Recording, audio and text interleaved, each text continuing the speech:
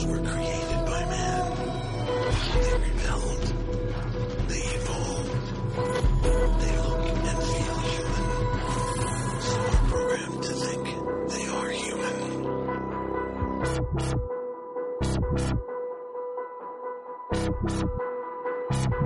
So say we all!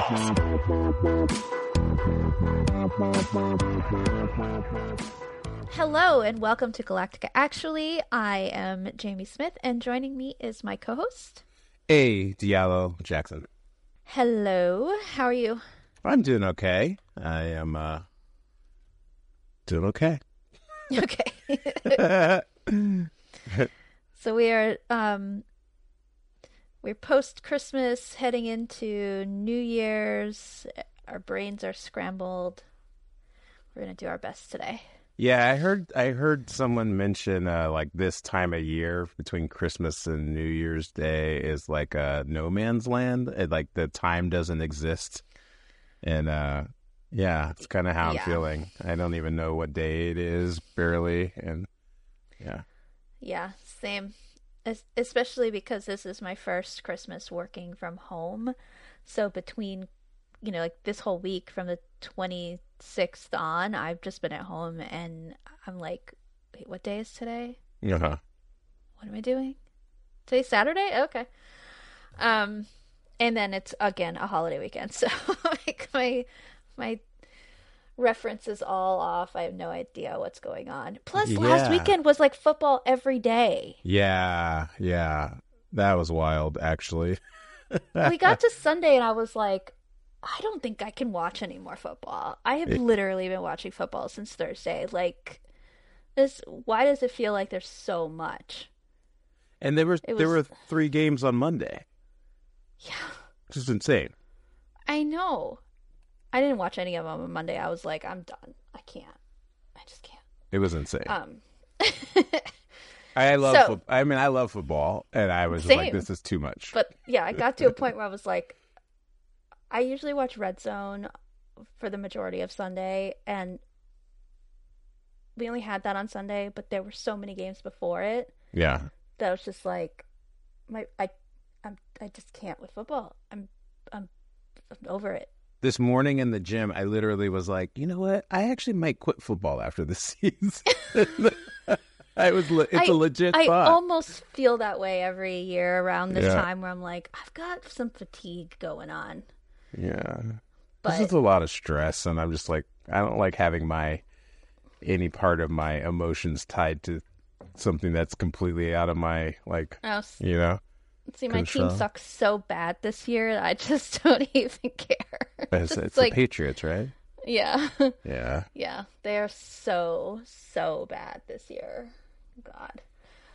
So really it's just been about my fantasy team, and I'm in the playoffs on both my leagues, so at least I have that. But I'm not stressed about it.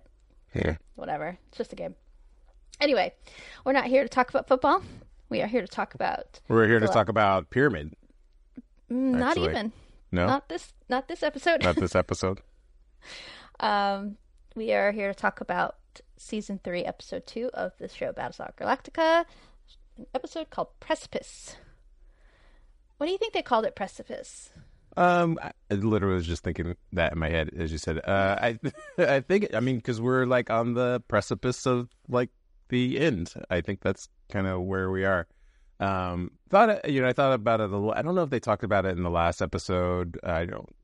The director's commentary for this episode was a little sparse, but they talk a lot about just how even though everything's been going on for 4 months, like there's this time in particular is important, and we're starting to see things start to take shape.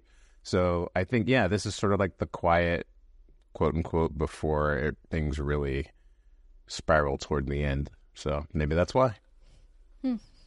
Yeah, that makes sense. It's like they're on the edge of rescue, but they're also on the edge of the Cylons just killing most of them. Yeah. Yeah. So, speaking of the Cylons have scooped up Laura Roslin, and she is in a detention cell when we open up the episode. She's like blocking her eyes from the sun. That made me think of how like Tai too was like hiding in the shade, Yeah. and how this was like the stories about Guantanamo, how they would like keep the lights on really bright 24 hours a day, or they would play really, really loud music. It's like psychological torture. Mhm. That's what this reminded me of. So Baltar comes in with a chair, and then a guard brings in another chair, which she takes, and he gives her glasses, and then he basically reveals that he's not there because he cares about her well-being. He needs her to stand with him and denounce these suicide bombings. He explains that everyone is being investigated for being part of the insurgency. She's no exception. But if the two of them publicly condemn the bombings, that will make them stop. And she's unfazed. She's just like, oh, so something does scare the Cylons. And he was like, I think people using their bodies to be bombs should scare everyone. And she just says that desperate people use desperate measures. So this made me think, where else have we seen suicide bombs in this show? I don't know. This is a trick question. It's not. It's happened. It's suicide bombs. The actual terrorists, right? No. A Durrell got onto the Galactica. Oh yeah, with that's right. A suicide bomb strapped to his chest. Yeah. And blew up part of the ship. So they weren't against it then, but they are against it now. Yeah. I mean, you know how that works. Which ties into conversation we were just having offline, where people are only against things when it affects them. Yeah. Or they only want things when they need it themselves, not when other people need it. Yeah. So, yeah, I think it's interesting that they're like, we can't have people just blowing us up. So we're going to round them up and kill them. Yeah, it's funny because my instinct is to defend the Galactica when in the case of Doral, because it does seem a little different, but that's your whole point, right? Like I'm seeing it from a certain perspective, so if it doesn't feel justified, but from his side, maybe it does. Mm. Well, I wasn't trying to see it from his side. Yeah, no, but that's how it works, right? It's like the person that's enacting it can definitely at least they have their reasons why they feel justified in doing what they're doing. It might not be, but yeah. So then, he asks her to look him in the eye and tell him that she's okay with suicide bombings, and she doesn't say anything. And he yells at her the number of the people that were killed for putting on a police uniform. And she's like, those police have been taking people from their homes in the middle of the night and arresting them without charge and torturing them. And he's like, there's no torture. There's no torture. And she's like, yeah, tell that to Colonel Tai. And he's like, no, there's no torture. So, like, does he not know what happened to Tai? Yeah, I'm like, that whole thing was kind of weird because I'm wondering, is he that naive or is he being willfully, like, obtuse? I think he doesn't know.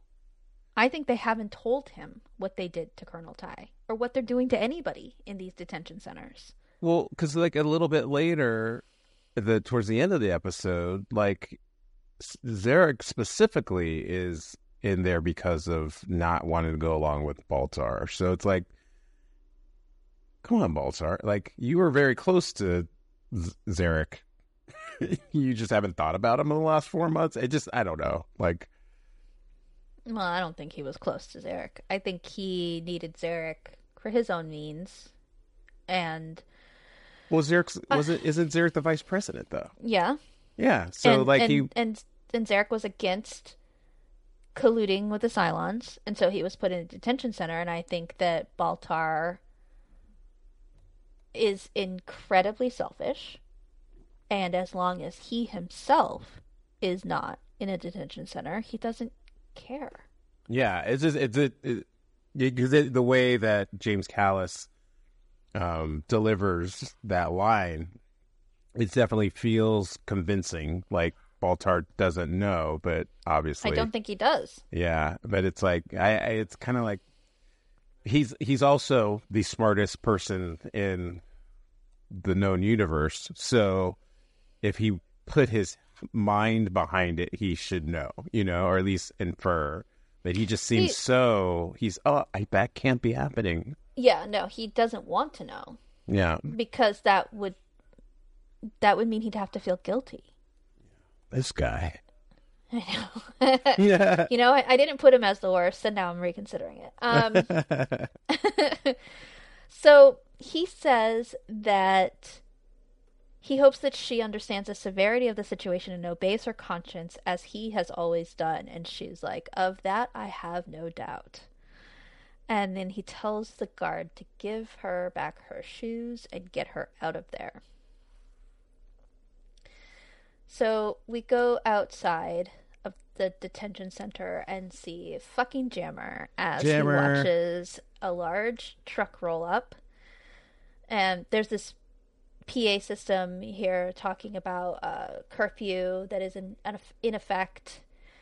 Around Jammer, there are other, in my notes I wrote, police officers, in quotes, talking about what they're about to be told to do, and like one of them is nervous about it, and another one says they have to make a point so the violence ends, and another one says, as Cavill gets out of the truck, to just do what he asks and everything will be okay. So Cavill goes up to fucking Jammer and asks if he understands his orders and calls him Captain. This fucking guy. Captain.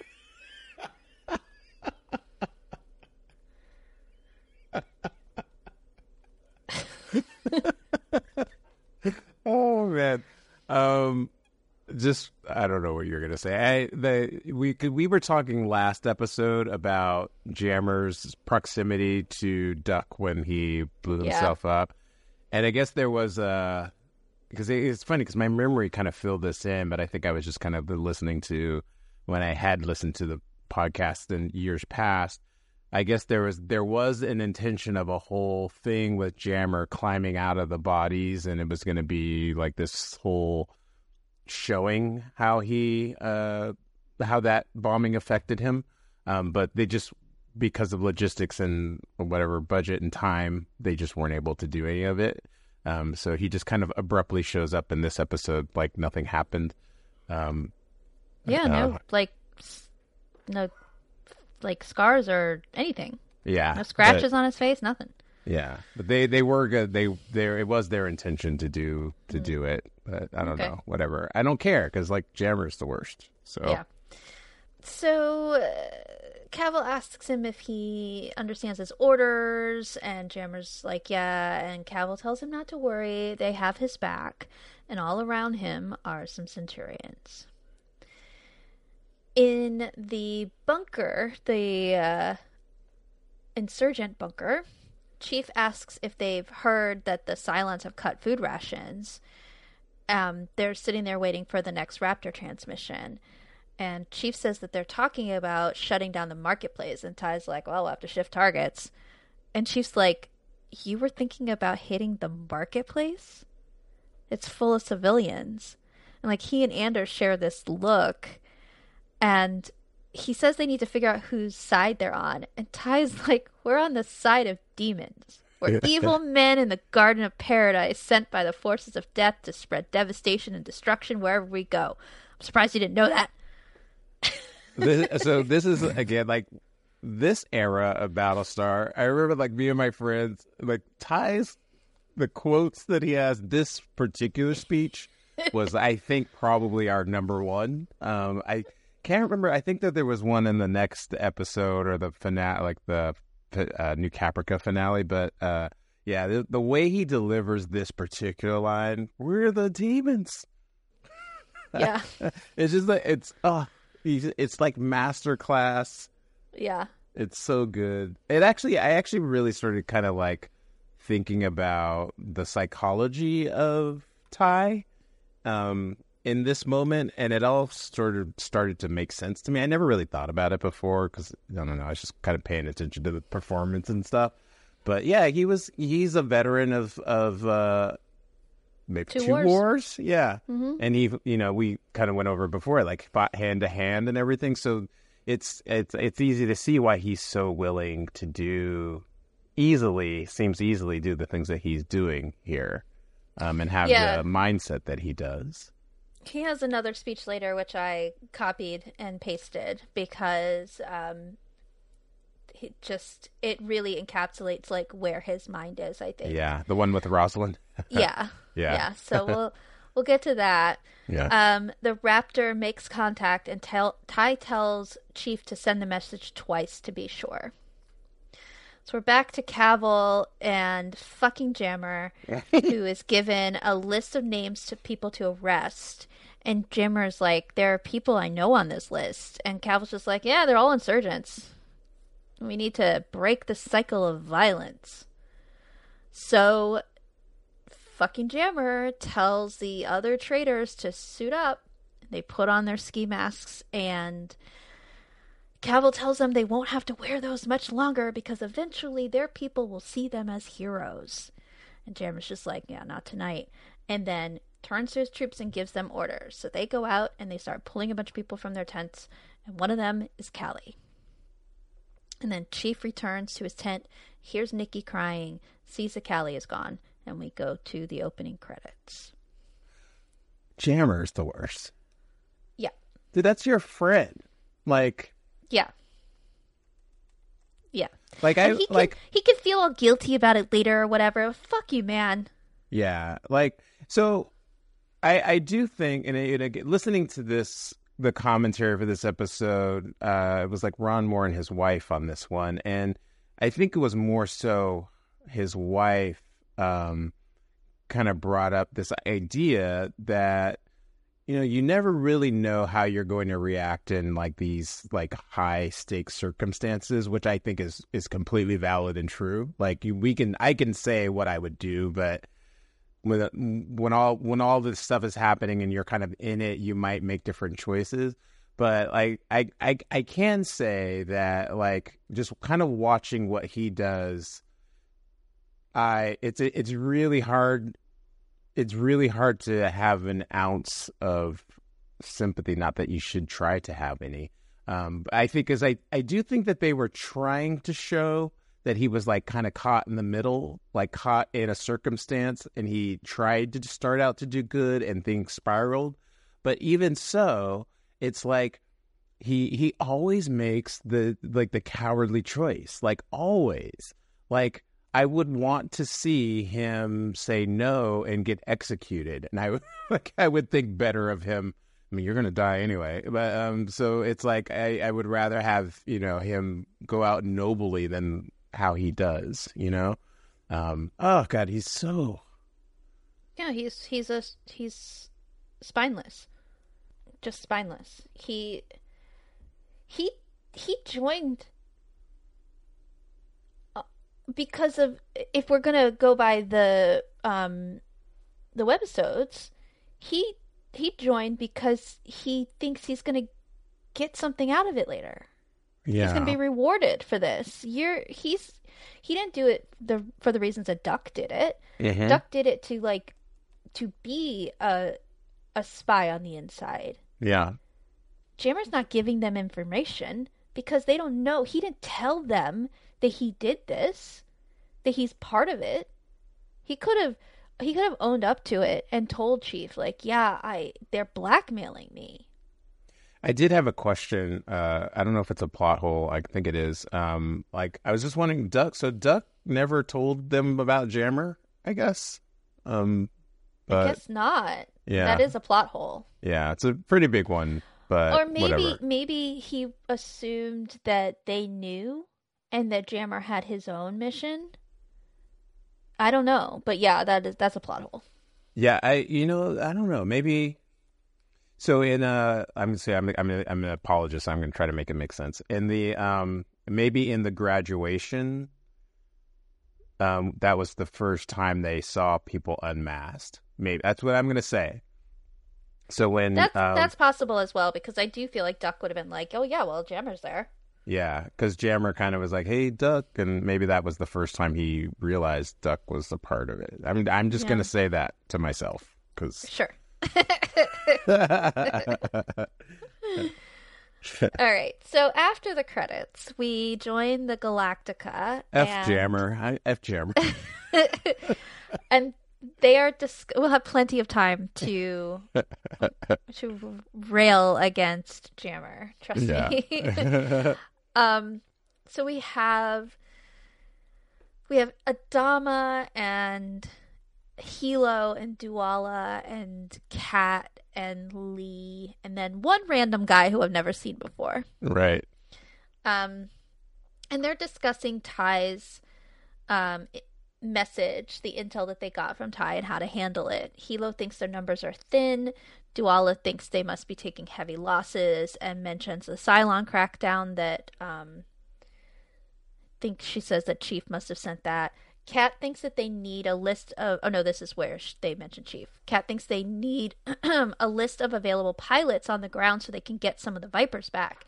And Adama says that those ships aren't going anywhere and mentions a note from Tyrol about the Cylons having removed the launch keys from all the grounded colonial ships and nobody knows where they are. Kat wonders if they can make new launch keys, and Lee's just like, nah, that would take weeks just to figure out what the specs are. And Adama says that their best option is for Ty's group to find the keys, unless they were destroyed, which is what Duala adds. And Kat doesn't think that happened because the Cylons would want to use those ships later, probably. And Hilo agrees. So Kat suggests making a weapons drop to the insurgents so that they can hit the Cylons harder and find the keys themselves, which Lee objects to, saying that right now there's only 5 base stars around, but if they suddenly have heavy weaponry, they'll know the people on the ground have been in contact with the Galactica and they'll send more base stars, which, in his defense, is a good point. Although he is a negative Nancy about this whole thing. Yeah, in my notes, I just wrote, I wrote F Lee, LOL. he's very against this rescue mission. He's not hiding that. Yeah. But he does have a point here. Yeah. That if they do suddenly have weapons that they didn't have before, then the Cylons are going to figure out how. I mean, he makes a great point a little bit later, but that doesn't mean that he's still Mr. like he's a can't do, you know? Yeah. Like no, you couldn't give him like a good idea and he would shoot it down because he's so, I don't know. Yeah. So Kat is like, I thought this was our plan, indicating that he didn't want to have anything to do with any of this at all. And Adama's just like, all right, let's move this along, and tells them to keep these plans on their person at all times. So then we have Chief meeting with Gata. He wants to know why they took Callie. Gata doesn't know. And Chief is just frustrated with Gata being what he thinks is ineffective. And he asks Gata how he can look himself in the mirror every day. And Gata's like, well, I'll see what I can find out. And I understand that Gata can't just be like, well, man, I've been giving you dead drops. Like, I've been helping you out. Because, like, I don't know if Gata knows who he's giving the information to. Yeah, in the commentary, Ron Moore says he loves the idea of this is where neither of them knows that the other one's the one's getting information. So so that's the dynamic anyway. All right, so we're back to fucking Jammer. He approaches the the tent and sees the little like bit of Nikki's mobile on the ground, and Chief comes up and Jammer's all jumpy and he says he heard about what happened, and Chief basically calls the human police traitors, and Jammer's like, well, I mean, some of those guys are probably in over their heads. I mean, they probably thought they were doing something good, like getting the Cylons off the street. And Chief's like, they're idiots. And asks if Jammer knows who any of them are, and Jammer's like, oh, no, I don't know. How does Chief not know? I love Chief not know? I love Chief in these scenes. I love him so much. I love him, and I love the way he's delivering his lines to Gaeta earlier. I love like when he's like, Jammer, we're gonna get him. We're gonna stick him up their necks. We're gonna be the one tying the knots, tying them tight. Tying them tight. Yeah, the way he all of his manner, it's great. I love it. He's understandably like stressed and mad, and like his wife has been taken. But how does he not? Maybe he's just so kind of lost in his own shit that he's not noticing that Jammer is like.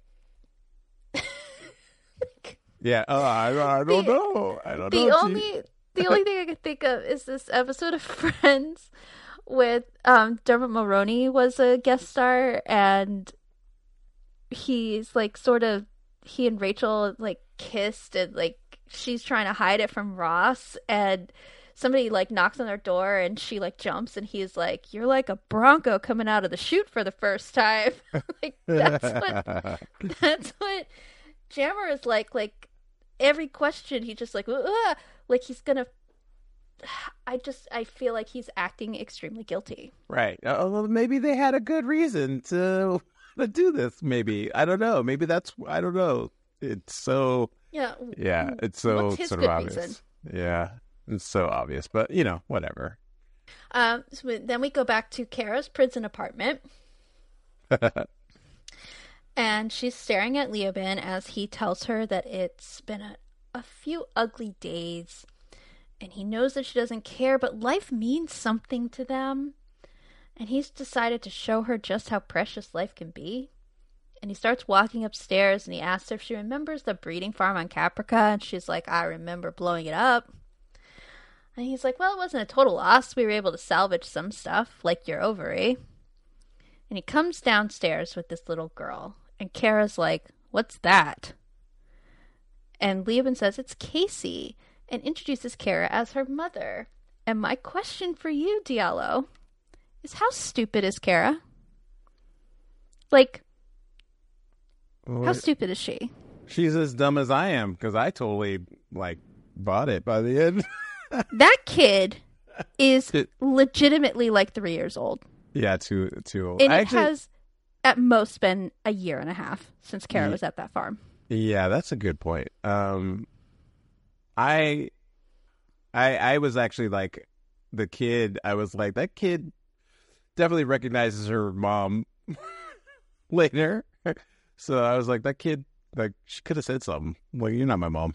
Whatever. Yeah, because that kid can talk. Yeah. But I expressed this to Jason when we were watching this the other day. I was like, how stupid is Kara? Like, really? And he was like, why? And I said all of this, and he was like, I don't know. I thought it was true. I thought that was her kid. I thought it was her kid too. Part of it, for at least for the viewers, and it could be from production too. They might not have really been thinking about the actual timeline, but it literally would have. It might have been only a year between season 2 and this one. Maybe, I don't know. Well, they've been on Caprica for at least for a year. Yeah, so that maybe a year and a half. Jump. Yeah, I think at most it's been a year and a half. Yeah, maybe so she could have been maybe 2, because they've been 4 years. Yeah, so the oldest she could have been is 2 years old, maybe. But anyway, yeah, I just I went with it. I thought, oh man, because maybe I wanted it to be true. I did not. I wasn't thinking at the time when this aired, oh my God, Kara, you're so dumb. That is definitely not your kid. I was like, I really hope this is not her kid, because I don't want this little child as part of Kara's story. Yeah, you know what I mean, because I agree with you. Like, it wasn't like, I wasn't sitting there hoping that there was going to be this whole other like arc with her kid and what she's going to do, and now we're going to have scenes with Kara figuring out how to like change diapers or something. But I think that for me there was like there were no other alternatives that I could ever think of. Not that, again, I don't really think about things too much when I'm watching, but like. There was no real other alternative for it to be, so I would have never thought that it was what it was, what it ended up being. Like, I just never would have been, I never would have thought that. So there was only one sort of like opportunity on the board. So I was like, it was either her daughter or like a baby Cylon. Like, that was, those were the only two options that I could ever contemplate in the moment, and it ended up being like Occam's razor answer, sort of like it's a very, yeah. Which I love. I love how it ends up because it's kind of a gut punch, but for her. But yeah. All right, so we go back to the Pegasus, and Duala has received a message from the Galactica about their plan to send an officer down to the planet to coordinate with the team there. And Lee's like, yeah, that makes sense, until Duala hands him the message so he can see who the officer is. And he immediately is like, what's his name? Yoshi? Yoshi, like the Mario character? Okay. He immediately wants Yoshi to get him a raptor so he can go over to the Galactica. And when he gets there... it's Hoshi. Oh, it's Hoshi? Yeah, it's Hoshi, yeah. I don't know why my brain... I don't know where my brain was. I was actually looking at my notes when you were talking, and all I was thinking was, I have F Husky Lee right there. So...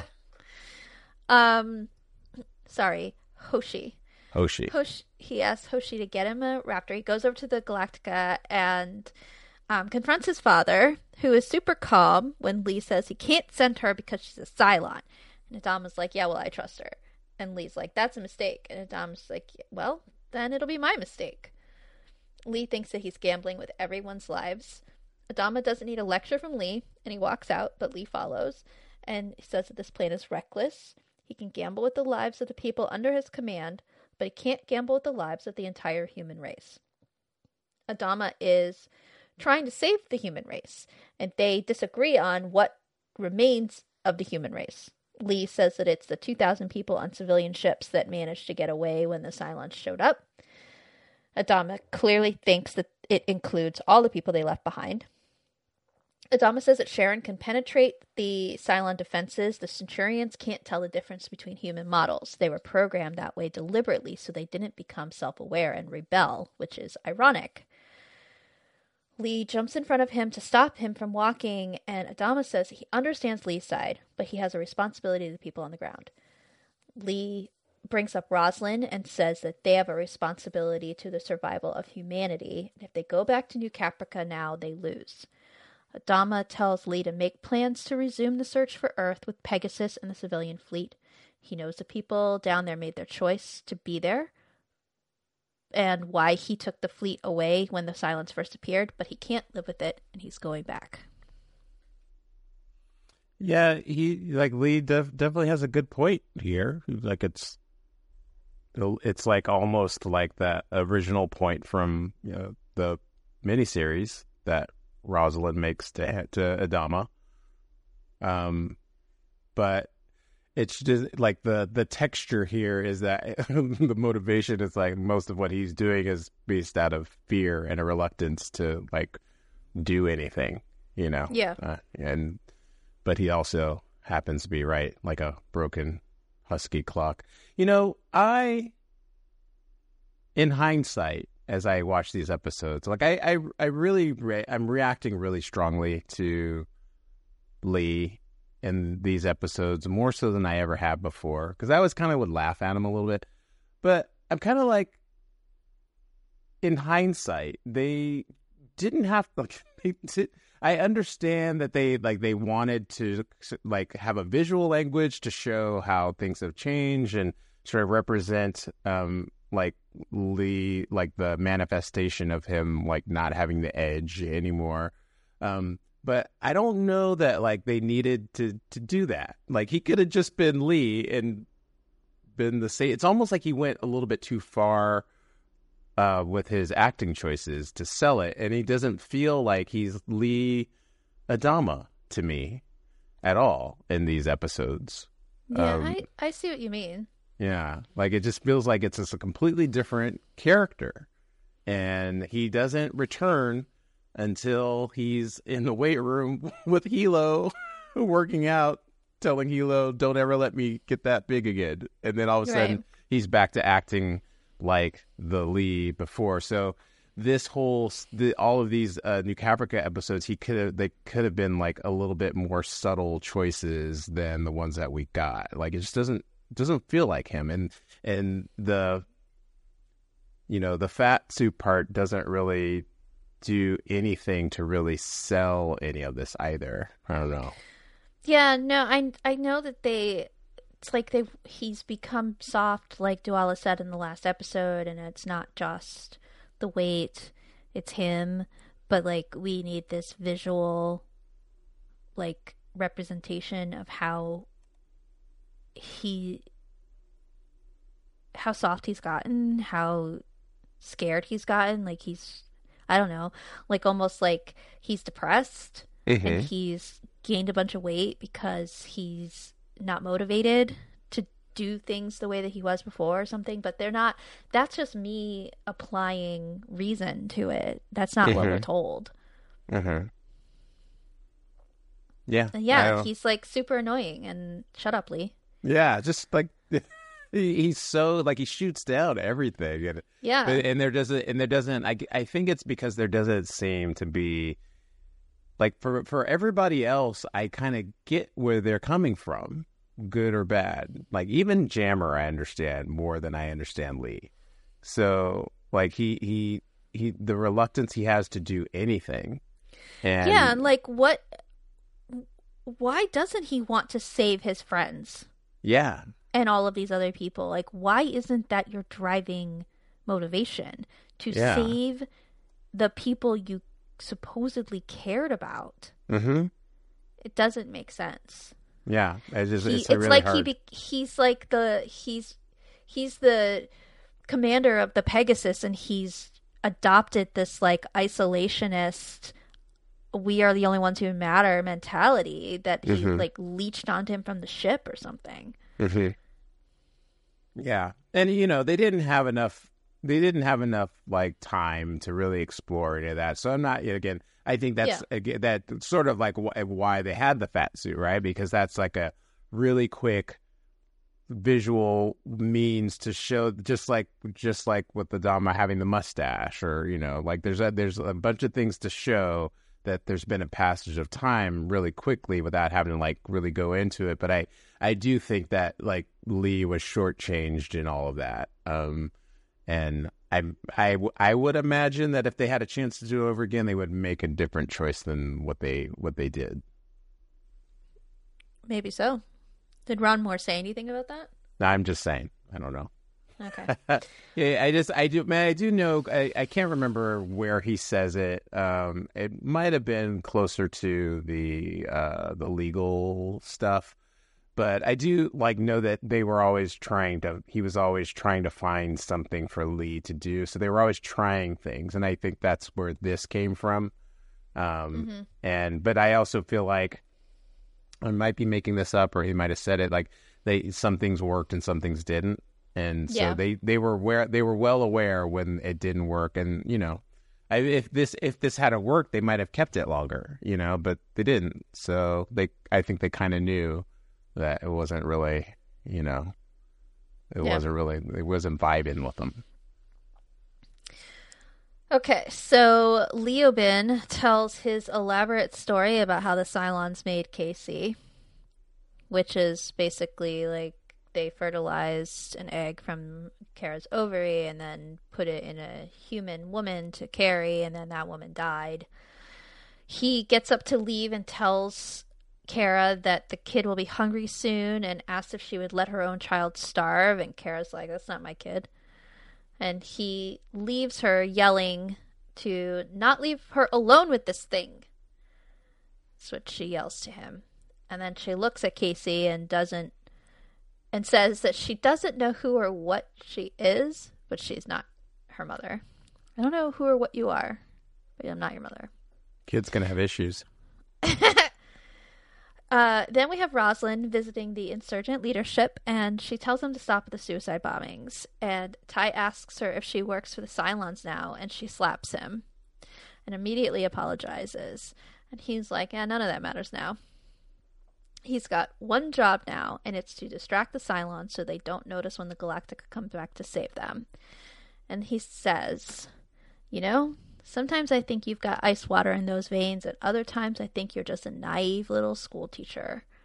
I've sent men on suicide missions in 2 wars now, and let me tell you something, it doesn't make a goddamn bit of difference whether they're riding in a Viper or walking out into a parade ground. In the end, they're just as dead. So take your piety and your moralizing and your high-minded principles and stick them someplace safe until you're off this rock and you're sitting in your nice cushy chair on Colonial 1 again. I've got a war to fight. Colonel Ty, ladies and gentlemen. That guy. He, again, like, he makes a really good point. And effectively, his part of the plan is what allows for, the eventual rescue coming a few episodes later. So, I mean, he's right. But one thing about all of this, the bombing stuff, and they talk about it at the very beginning of the episode when they mention the marketplace. I just started thinking about like they're effectively bombing their own people, and they're all gonna have to leave and kind of live with each other after this. They never really go into any of that, but it's I am, to quote unquote be fair to the show, they only really show them, the casualties being the Cylons, really. But you can infer that there were some humans that weren't colluding, some innocents that were caught up in it too. And I kind of feel like that should have turned them against the military, say, when they all get back off of New Caprica. But I think that's the fundamental problem.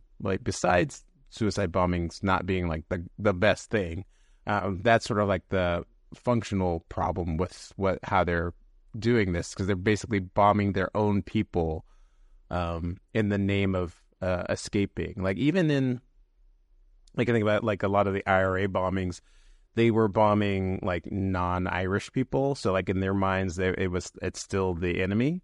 But here it's there's they're all colonials.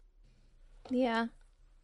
So I mean, it's not great. Suicide bombing is not great. I'm not defending it. Yeah, I'm not advocating any of it. But yeah, no, it's terrible, and innocent people do get caught in that crossfire. Yeah. But in this situation that they're in, there aren't that many ways that they could do this without there being civilian casualties too. Now, should they be bombing a marketplace? Absolutely not. Right. Because the likelihood of there being Cylons there, it would be mostly civilians. But very shortly, there's a woman who sets off a bomb at a power station. There are a lot more Cylons there than humans. Only 4 humans were killed there. More Cylons. Yeah, if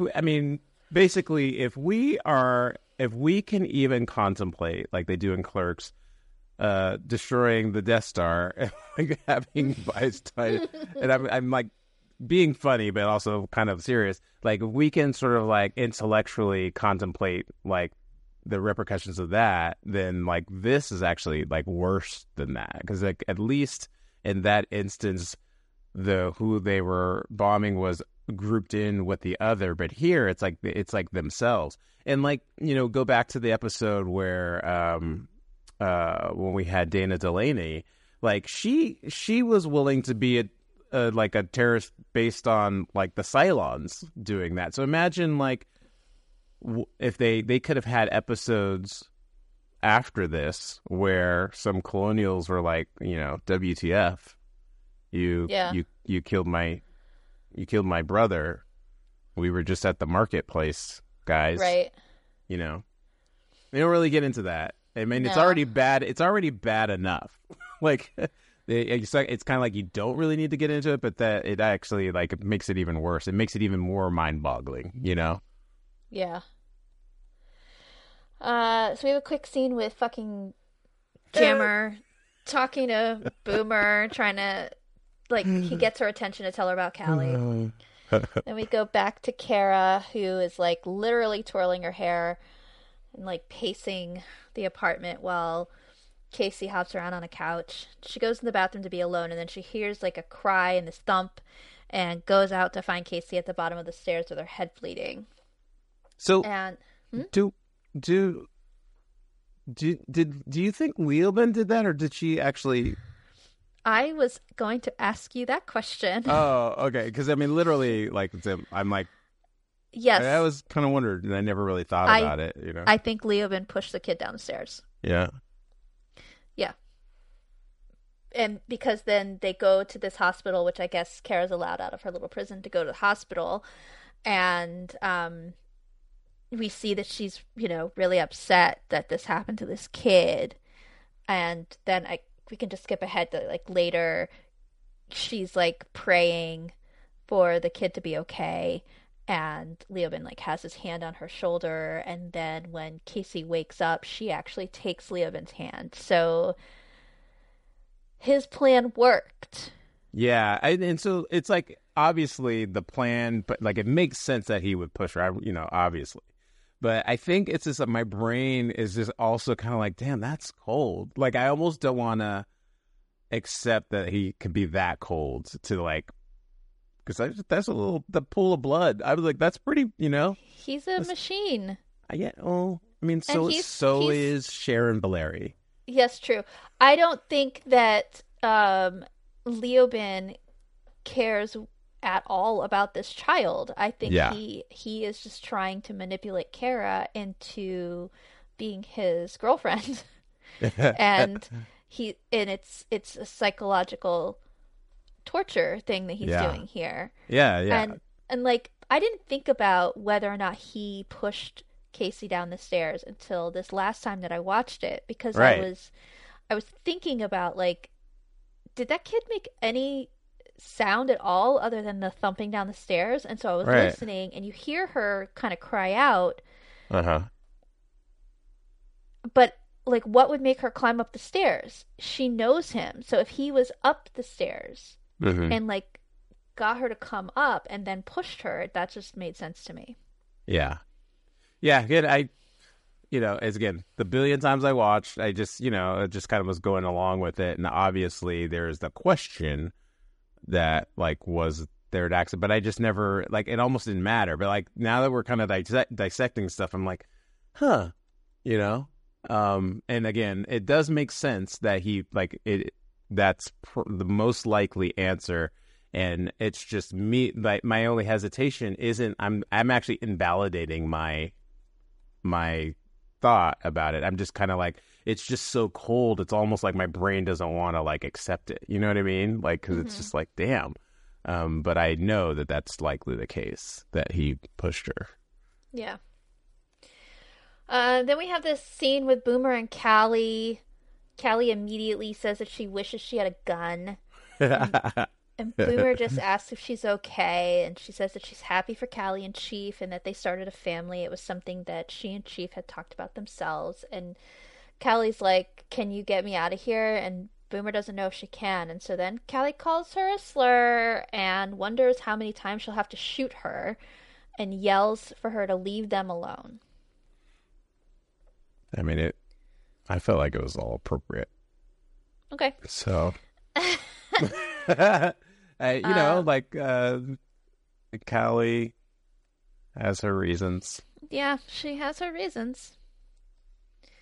Then this woman sets off a suicide bomb at the power station, which leads us to the Cylon leadership discussing this newest bombing on Colonial 1. Cavill thinks it's time for stronger measures. The threes, Simons, and Durrells all agree, and then the sixes agree, minus Caprica. A 3 says that that's enough, and brings a document to Baltar to sign. And he asks what it is, and she tells him it's for the execution of everyone on the list. And it needs his signature, and he won't sign it. Caprica tells her that she doesn't need to bring Baltar into this sin with her. Then this 3 tells the committee that Caprica crushed her head with a rock on Caprica. Caprica says that she's not proud of that, but it was something that she had to do. Cavil tells Baltar to sign the list. Baltar says they don't need his signature. 3 says that they do because they're there as allies to the legitimate government of the colonies. So everything they do needs his signature. This is some Republican bullshit right here. We are allies to the legitimate government. We just need you to go along with what we're doing. And Baltar's like, no, I'm not gonna do it. And so Darrell stands up and says that they'll find another president then, and holds a gun to his head. I'm missing the Republican connection, but because they always say that they're doing one thing, but they're actually doing another thing. Oh, I guess I don't know. Me with government in general, I'm just like, I feel like that's the entire government, but neither here nor there. I really love the way Darrell, just like how he says, cite it. He just keeps saying it over and yelling. I just love it. I've always loved that scene. In the commentary, apparently, I feel like Ron Moore was saying that actually that whole sequence is actually originally was cut out. Like, they didn't have that. And I'm really glad they put it in, but it was put back in at the behest or suggestion of James Callis because he was very concerned with Baltar not being full villain, which I actually really, that's one of the things I've always liked about Baltar, as bad as he can be, is that he was less mustache twirly bad guy like the original Baltar from Battlestar Galactica, and he was more this, like, mostly on the side of the demons, but he had this moral gray, and he was mostly just trying to survive, right? And he was never he never set out to put people down because he was whatever. So that scene was actually put back in to give a layer of him actually not, it wasn't that he was coldly just executing people, but he had, literally had the gun to his head to do it. I can't believe they were ever going to have this play out as if he wasn't forced into this. Right. Because, you can say a lot of things about Baltar, but I would never say that he's evil. Yeah. I would say that he's spineless and self-concerned. Like, he only is ever really looking out for himself. But I wouldn't say that he would see a list of people with, like, Tom Zarek and Laura Roslin's name on it and be like, yeah, okay, I'll sign that. Yeah, and I just think, like, from a production standpoint, I think it was just it was because time, they just but that it was just deemed that it was really important to put it in there because obviously it was written and shot, so it was done, but they cut it out, but then put it back in because without it, you don't have the context that we get where and then luckily this comes in, like, from a storytelling treachery standpoint, it comes in a little bit later in the season. This moment. So Baltar, slips into his mind where Head 6 is, and she tells him there's nothing he can do, but it'll be okay. They'll kill him if he doesn't.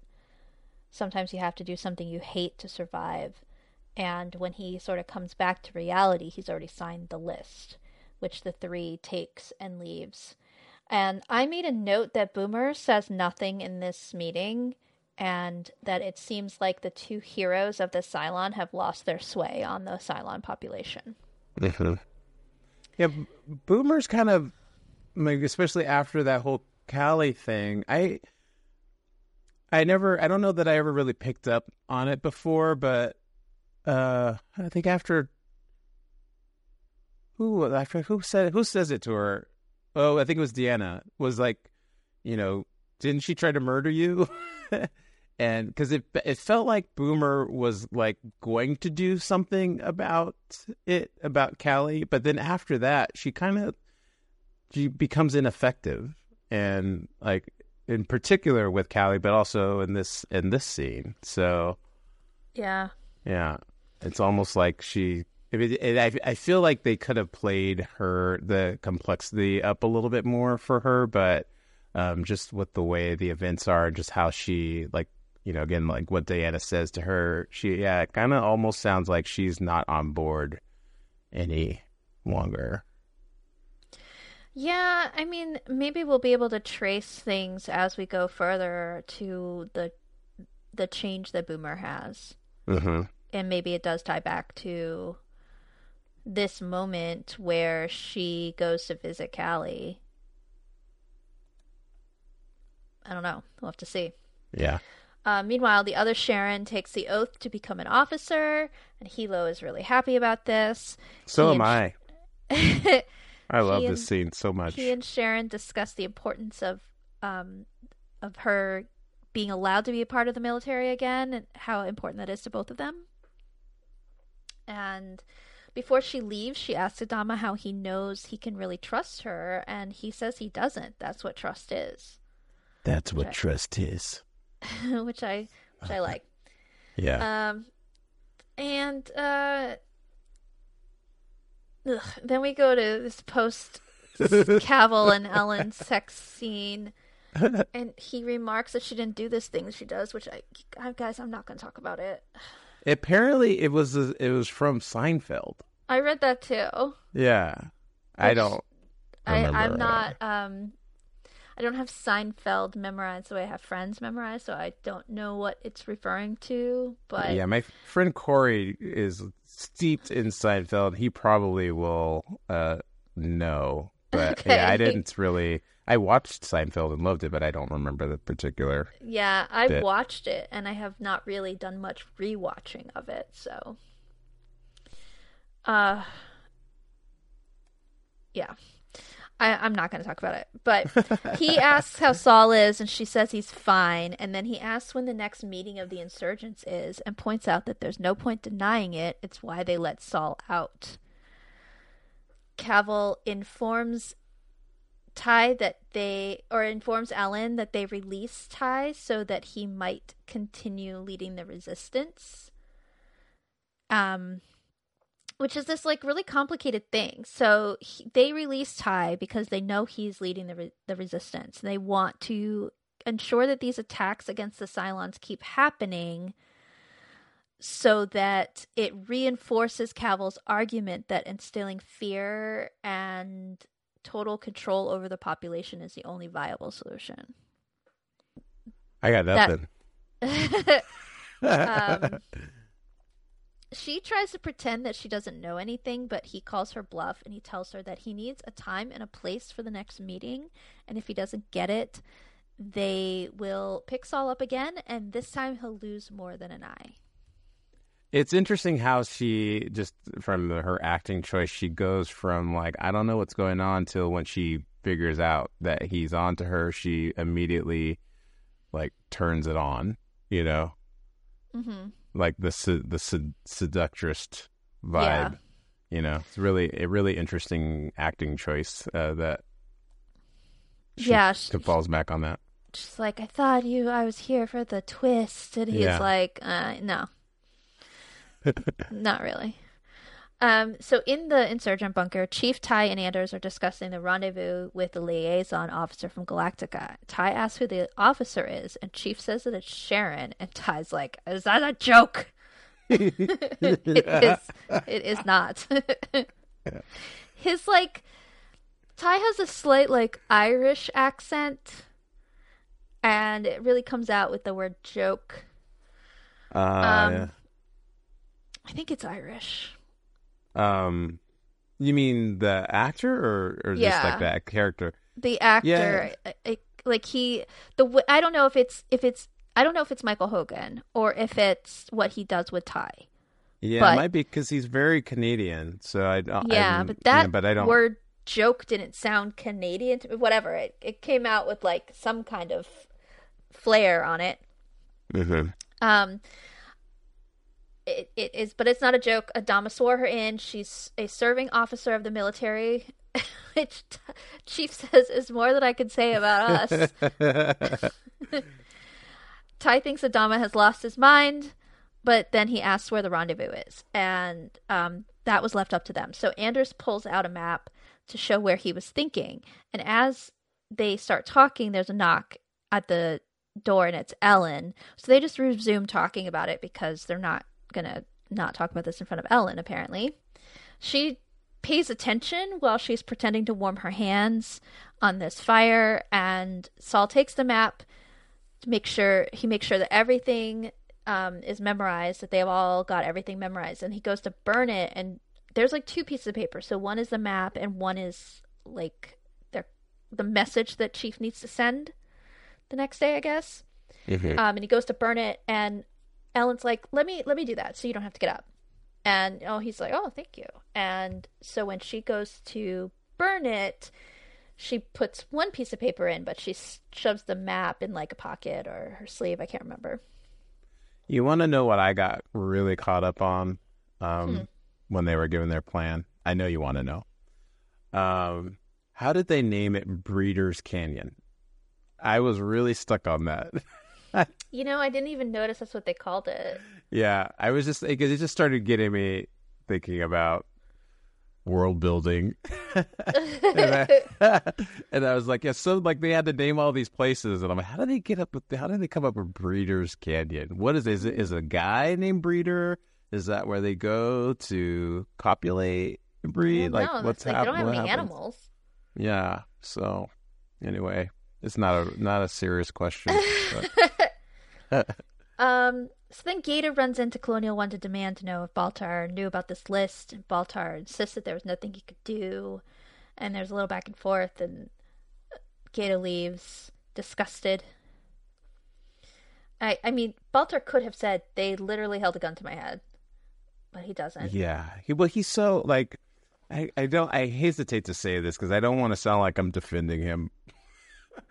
But I think he's just that's the whatever state he's in. It's so like it's gone. Things have gone so far. He doesn't care anymore. Nothing matters anymore. Yes, he could have said that, but it's also just like, I don't know.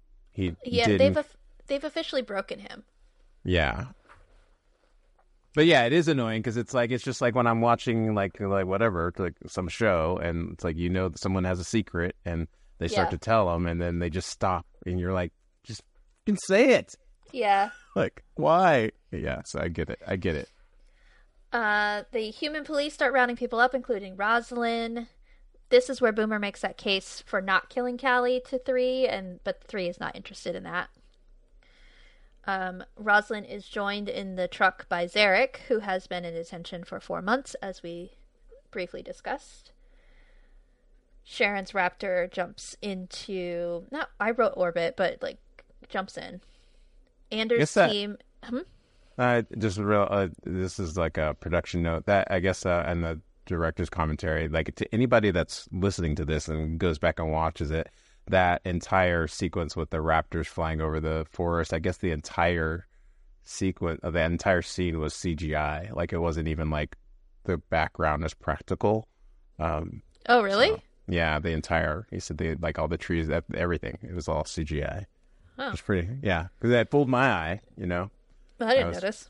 Yeah, I was just focused on the ships, and then I watched it a few times, and he said that. I was like, wow. It's like, I don't know, 2007 at that point. Pretty good. Anders' team is waiting by a river, and we get "Go Panthers! Seabucks rule!" And then Sharon and Anders hug, which I like. Yeah, I was actually watching this episode with someone, and I was like, they had never seen Battlestar Galactica, so I was like, I kept stopping to explain. like certain dynamics so they wouldn't be completely lost. But when I got to that part, I actually was talking about it, and I was actually like, those two are actually kind of semi friends, And Yeah. yeah, and I really like that, like you said, I really like that moment. But I also like the little tag he puts on the end when she's like, it's been a long time since I've seen you. And he, says something to the effect, I feel like I see you every day, Yeah. So it puts a little bit of a edge on it because he's like acknowledging, oh yeah, you still are a Cylon to me. I'm not over that yet, but she also has proven herself to him enough that he can trust her and kind of be happy to see her. Yeah. Yeah. The transport vehicles stop. Cavill gives the order for them to let the prisoners stretch their legs. And I remember watching this originally and being like, this is a trap. Mm-hmm. You don't normally let your prisoners like get out and stretch their legs. Like, this is a trap. Yeah. So Zarek and Rosalind are standing together, and he asks her if she tried to steal the election last year, and she's like, well, yeah, I did. And he says that he wishes she'd gone through with it, and she's like, me too. Me too. Anders and Sharon discuss their plan when she hears the sound of a Centurion's gun arm activating, and they yell for everyone to take cover as the Centurions open fire. And then Jammer cuts Callie's zip tie on her wrists and tells her to run. The Centurions line up on the hill. Rosalind and Zarek start moving back into the crowd. Callie runs, and the Centurions open fire on the prisoners, and it ends. Now, for no moment did I think that Rosalind and Zarek were dead. Right. I thought maybe Callie might get caught in this, but I did not think like, oh my god, they're gonna shoot Rosalind. I knew there had to be a way of her, at least her, getting out of this. But I also felt that Zarek was a big enough character that he probably wasn't going to get shot either.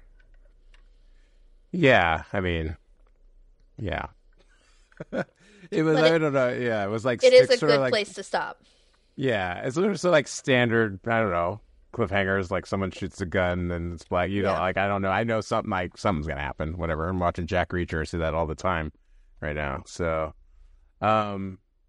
yeah, that whole sequence, I mean, I talked about it a little bit. I talked about it last episode with talking about the coup over Allende in Chile, which just gives me so many imagery of like what we see in this episode is kind of tied to that. But this is completely random. I grew up being forced to go to church, and they used to show us these movies that would scare us. And so, like, thinking about, like, the rapture and all that kind of stuff. There was this movie called A Thief in the Night. And it was basically, like, at the, within Christian eschatology, it's like, you've seen, like, the, what do you call it? Those Left Behind series. It was kind of like related to that, but this was, like, 20, 30 years before that. And it's sort of like the same imagery of them, like, grabbing up all these Christians or whatever and like putting them in trucks and executing them. I was having like PTSD kind of watching these sequences here with Rosalind, thinking about how I was forced to watch that stuff as a kid. But it's very, this is the kind of thing that has happened over time, with the Jews in Germany, right? And other places where this has all happened before. And that's why this scene feels very true, even though it hasn't, it's not real, but it feels very real because this is what we do sometimes as human beings to each other. The research that I found was that this was an homage to The Great Escape. Mm-hmm. Especially the later part of it that features a survivor escaping in a similar manner to Callie. Mm-hmm. It also said the Battle of the Bulge, which it was italicized, so I think that was a movie called the Battle of the Bulge. Now, I've read quite a bit about the Battle of the Bulge, but I haven't read anything about them like lining up POWs or anything at that particular battle. Doesn't mean it didn't happen, but I, thinking back to like Band of Brothers, there's a whole scene in the second episode which takes place on D-Day where they come across some not that one. No, it's later. When they get into Germany, where they see some officers shooting a bunch of German POWs, German officers that they'd captured. So yeah, like this kind of stuff happens in war. Yeah. So yeah, this is an exciting episode, and it's like it just is ramping and ramping and ramping, which I feel like the first 4 episodes of this season were like really on a steep incline of ramping up. It almost feels like a precipice.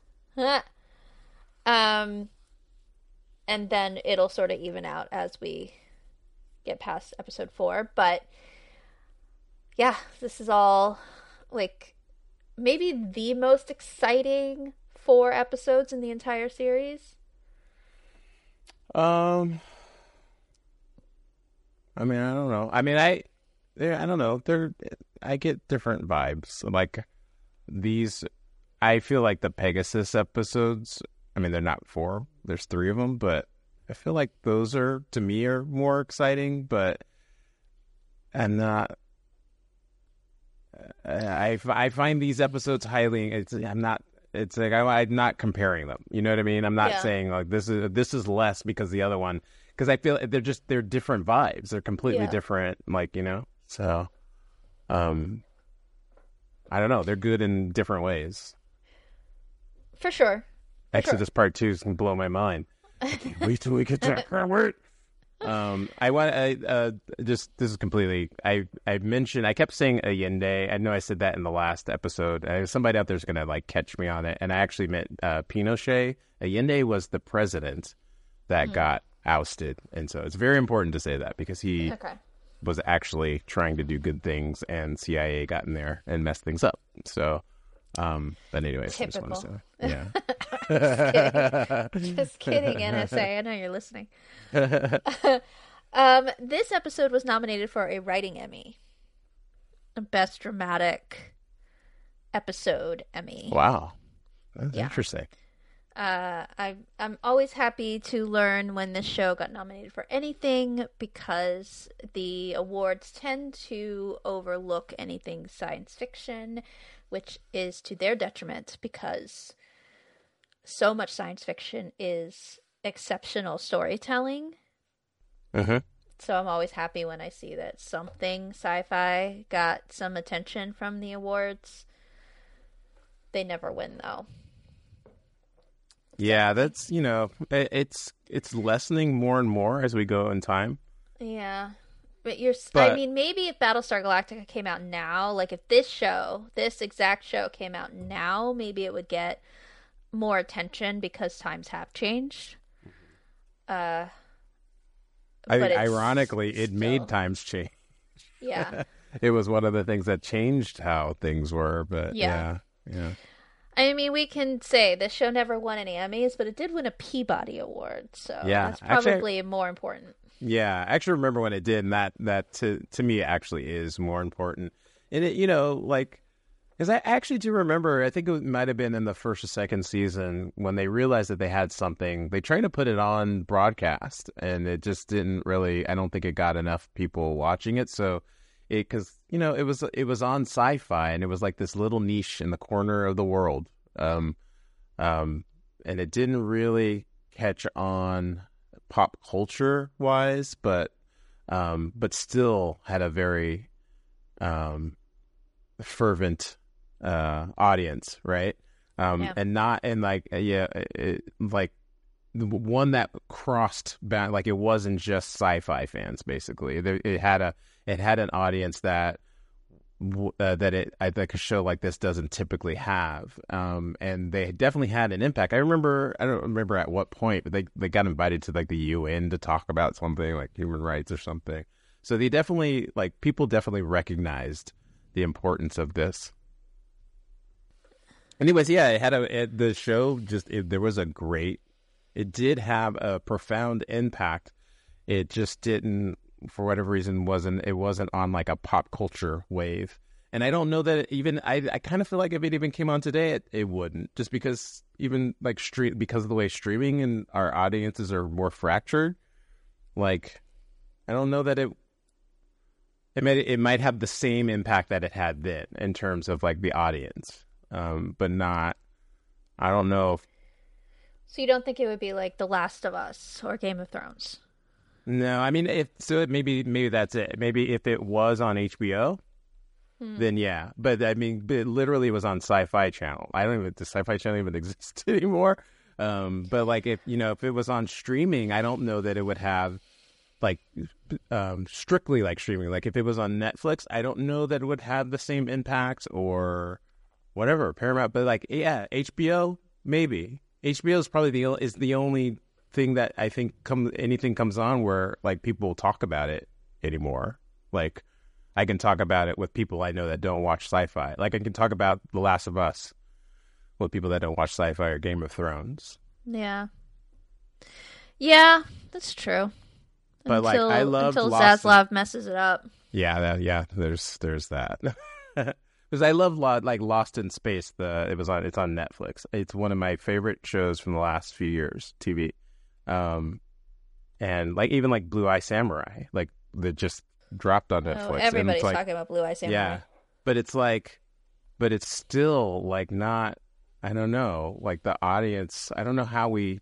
This is a completely different conversation, but just the way the audiences connect with content and how they talk about it, I feel is different for some reason than it is when it's on like HBO. And I don't know, it's because more people have HBO. Like, everyone was talking about Westworld when it was on, I think it's because HBO has established itself as this, like, elite prestige place for television shows, and almost all of their shows are really good. Mm-hmm. And they don't have, like, a whole slate of, like, 5 nights a week. You've got different television shows. They've got Sunday night, and if they're putting a show on Sunday night, it's worth watching. Yeah. For the most part. And they spread that out over an entire year. And, there's very little that HBO puts out that isn't really good. Mm-hmm. And so, yeah, not everything is going to be for everyone, but yeah. Right. Yeah, so if Battlestar Galactica was on HBO, then I think, yes, absolutely. Like, today, it would look everybody would be like, oh my God. Yeah. In real time. Like, I think most people are like, oh my God, now, but there are a lot of people that still haven't watched it, And,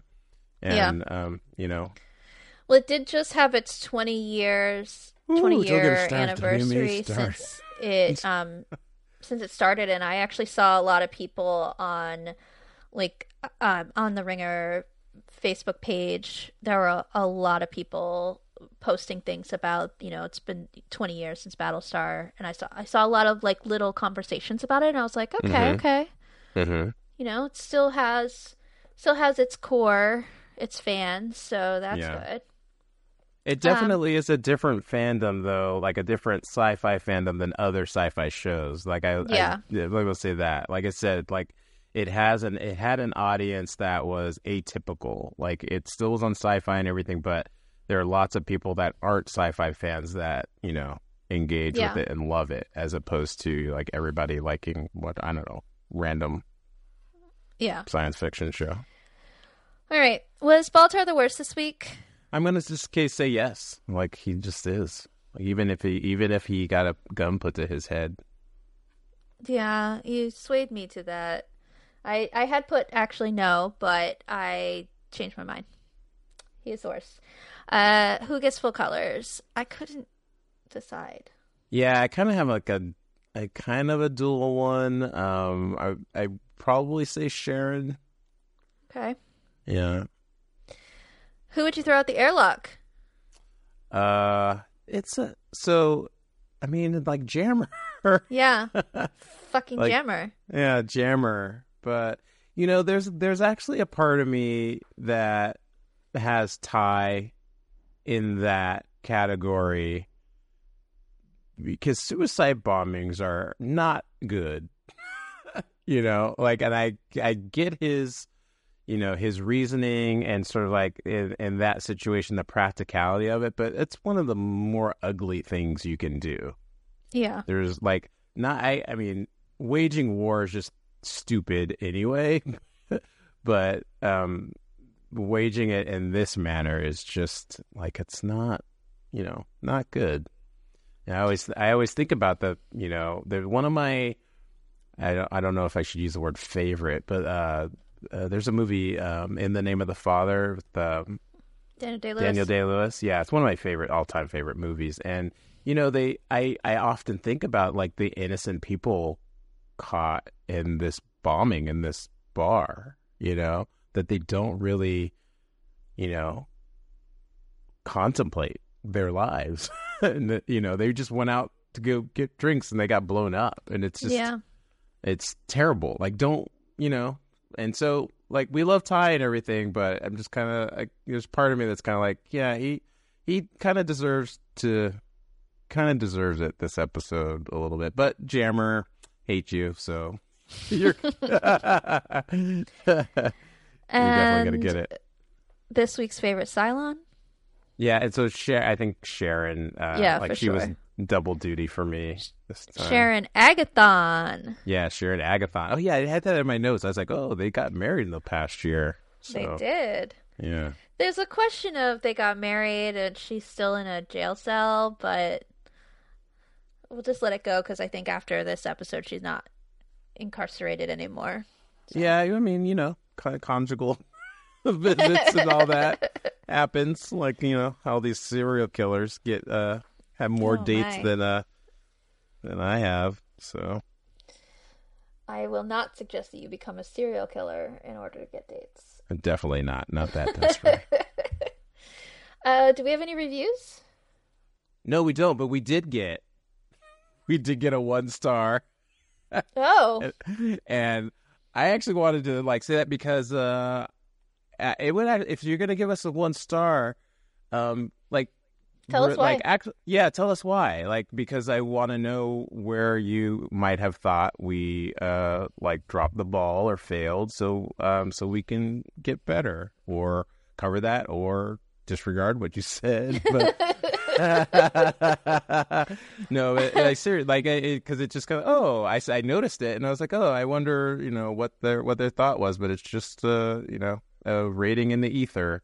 And just, you know, likewise for if you give us 5 stars, actually leave a review we can so we know we're on the right track, so that we can be, like, resonating, talking about the things that people want to hear, covering things that they want to cover, and then we can maybe cover some new stuff that people have questions about. So yeah, and we'll read your reviews, good or bad, on the air, most likely.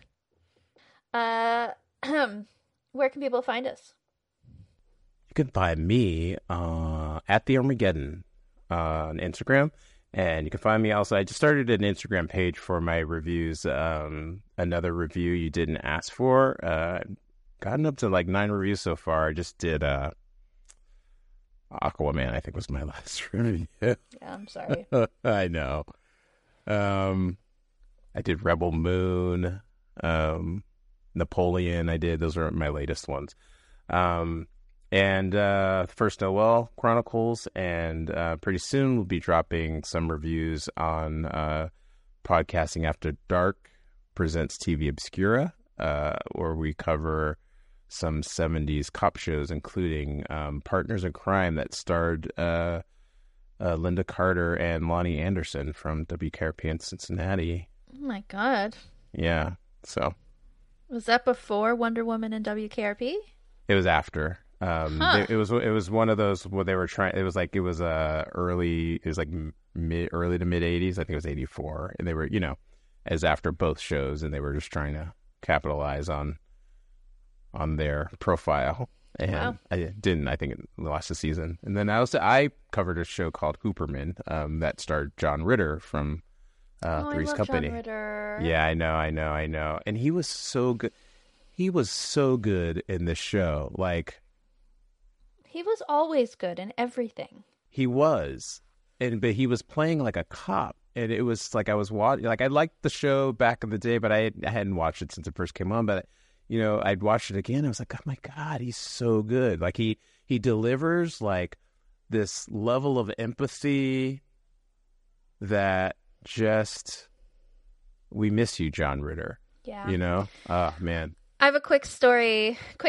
I went to a live taping of Doug Loves Movies, which is a podcast I like. Mm-hmm. And most of the guests were from The Walking Dead, but Jason Ritter was one of the guests because he was filming a show here. Mm-hmm. And so after it was over, I actually went up to him, and all I could talk about was how much I loved his dad. Mm-hmm. And I was like, I'm sorry, because I know, like, you're great. I've seen you in a few things, and you're really great. But I just have to tell you how much I loved your dad. Like, when I was a kid, I wanted to be an actor, and I wanted to be like John Ritter. I just thought he was the epitome of, like, physical comedy. And so I just told Jason all of this stuff, and he was really grateful. He said that he loves it when people come up and talk to him about his dad because he loved his dad, and he knows how great he was. And yeah, he was so sweet. My other John Ritter story is that I was on Sunset. I worked at a Coffee Bean on Sunset, and I was just sitting on the patio one day, and John Ritter walked by. And I just looked at my friend, and I was like, oh, my God, that's John Ritter. Oh, my God, oh, my God, oh, my God. And she was like, go talk to him. And I was like, no, I can't. And he died like 2 weeks later. Oh. And I was like, I didn't want to bother him, which we had this conversation last week where it's like, sometimes you just see people and you don't want to bother him. I didn't want to bother him. Yeah. But I grew up just being like so obsessed with him. I just couldn't. I was like, I can't go talk to him. And now I really wish I had. But yeah, it's sad. So I did get to see him pass by me, and he had a beard, and he looked great. So those are my John Ritter stories. He's all-time fave. Yeah, he's great. He was great. Like this is its podcasting after dark presents TV Obscura. But if you could go find Hooperman online, I kind of feel like it holds up for today. At least the first few episodes we watched to cover. Where did you find them? They were on YouTube. Okay. Yeah, so I don't think that they're available on. Actually, yeah, there was a whole thing. They're not available on like DVD or anything, but they were little bootleggy. Go find them on YouTube out there on the interwebs. I feel like I remember that show being on. Mm-hmm.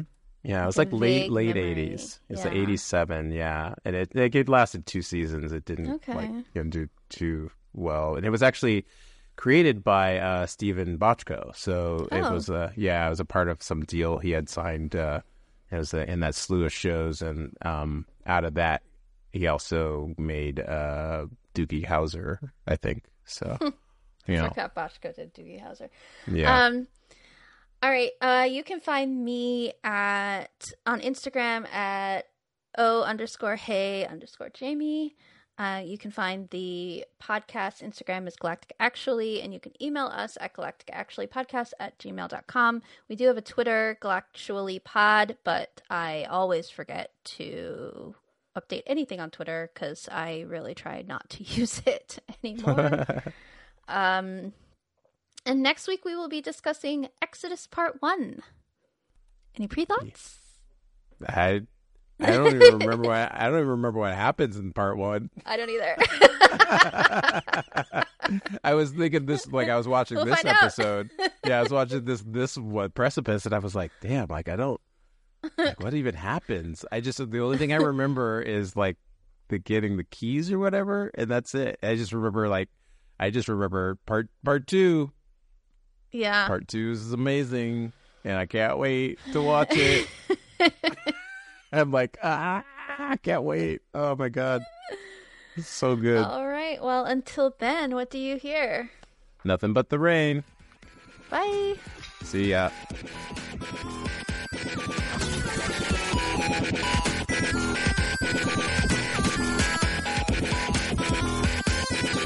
So say we all.